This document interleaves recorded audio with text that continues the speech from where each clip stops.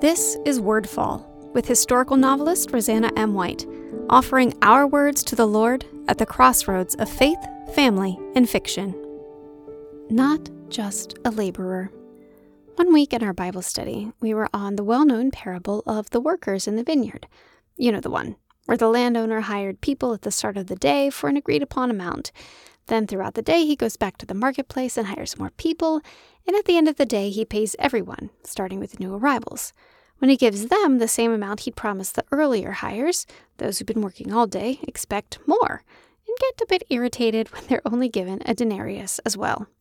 The landowner's response is, "Friend, I'm doing you no wrong. Did you not agree with me for a denarius? Take what's yours and go your way. If I wish to give this last man the same as you, it's lawful for me to do what I wish with my own things. Or is your eye evil because I am good?" The parables are often taught all on their own, and in this one I've pretty much always read it as those who repent in that last hour will receive salvation as surely as those who've been serving the Lord for a long time. Now, I don't think that view of it is wrong, but this last time when I read it, I looked back over the conversation the parable was a part of, and something new struck me. What came before? Well, first you have the rich young ruler asking what he needs to do to gain eternal life, and Jesus tells him, "Obey the commandments." To which he says, "Sure, I've done that. Am I missing anything?" And Jesus says, "Well, if you want to be perfect, sell all you have and follow me. If you do that, you'll have treasures in heaven." We all know that story really well too, right? And we probably recall that Peter, after the young man went away sad, says, "Hey, we've given up everything to follow you, so what will we have?" One has to assume he's asking, what treasures in heaven will we have? Jesus answers that they will have quite the positions of power and authority in heaven, that anyone who makes a sacrifice for his sake will receive 100-fold and inherit eternal life. Then he launches into the laborer and vineyard parable. So here's what struck me. The denarius is salvation, yes, given to all who follow him into that vineyard, no matter when they joined him. Note, however, that this landowner did not go back to the marketplace at the end of the day and give out coins to everyone still waiting.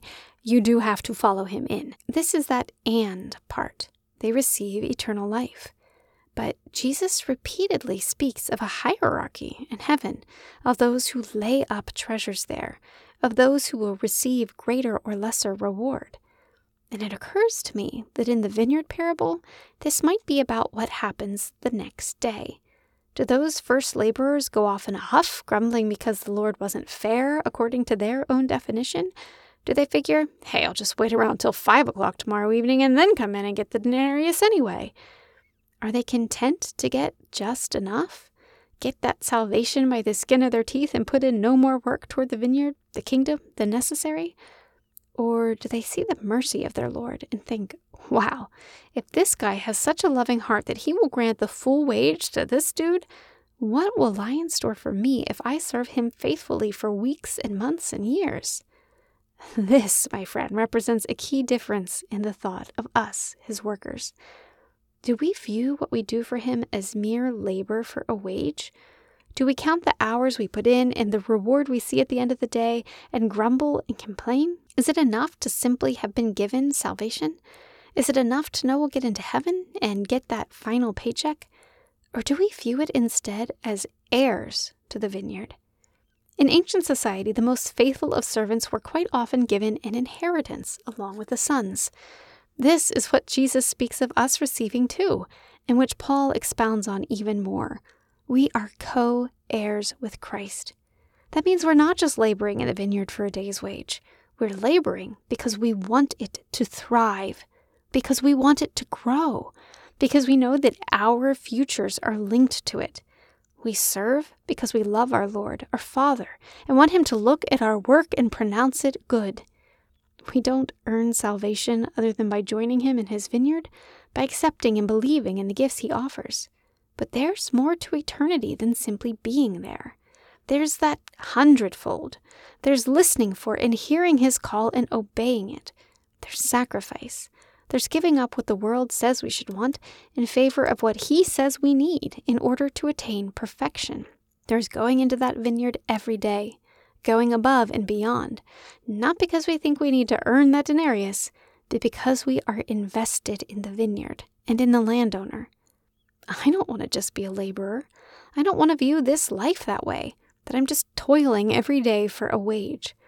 I want to work for him because of all he's done for me. I want to sacrifice for him because of how he has already sacrificed for me. I want him to look at me and not see someone who will do the bare minimum to get salvation. I want him to see someone he knows will come running when he has a task that needs attention. I don't want to just be a servant. I want to be one of his trusted servants, faithful in error. Check out RosannaMWhite.com for information about me or my books and to subscribe to my newsletter.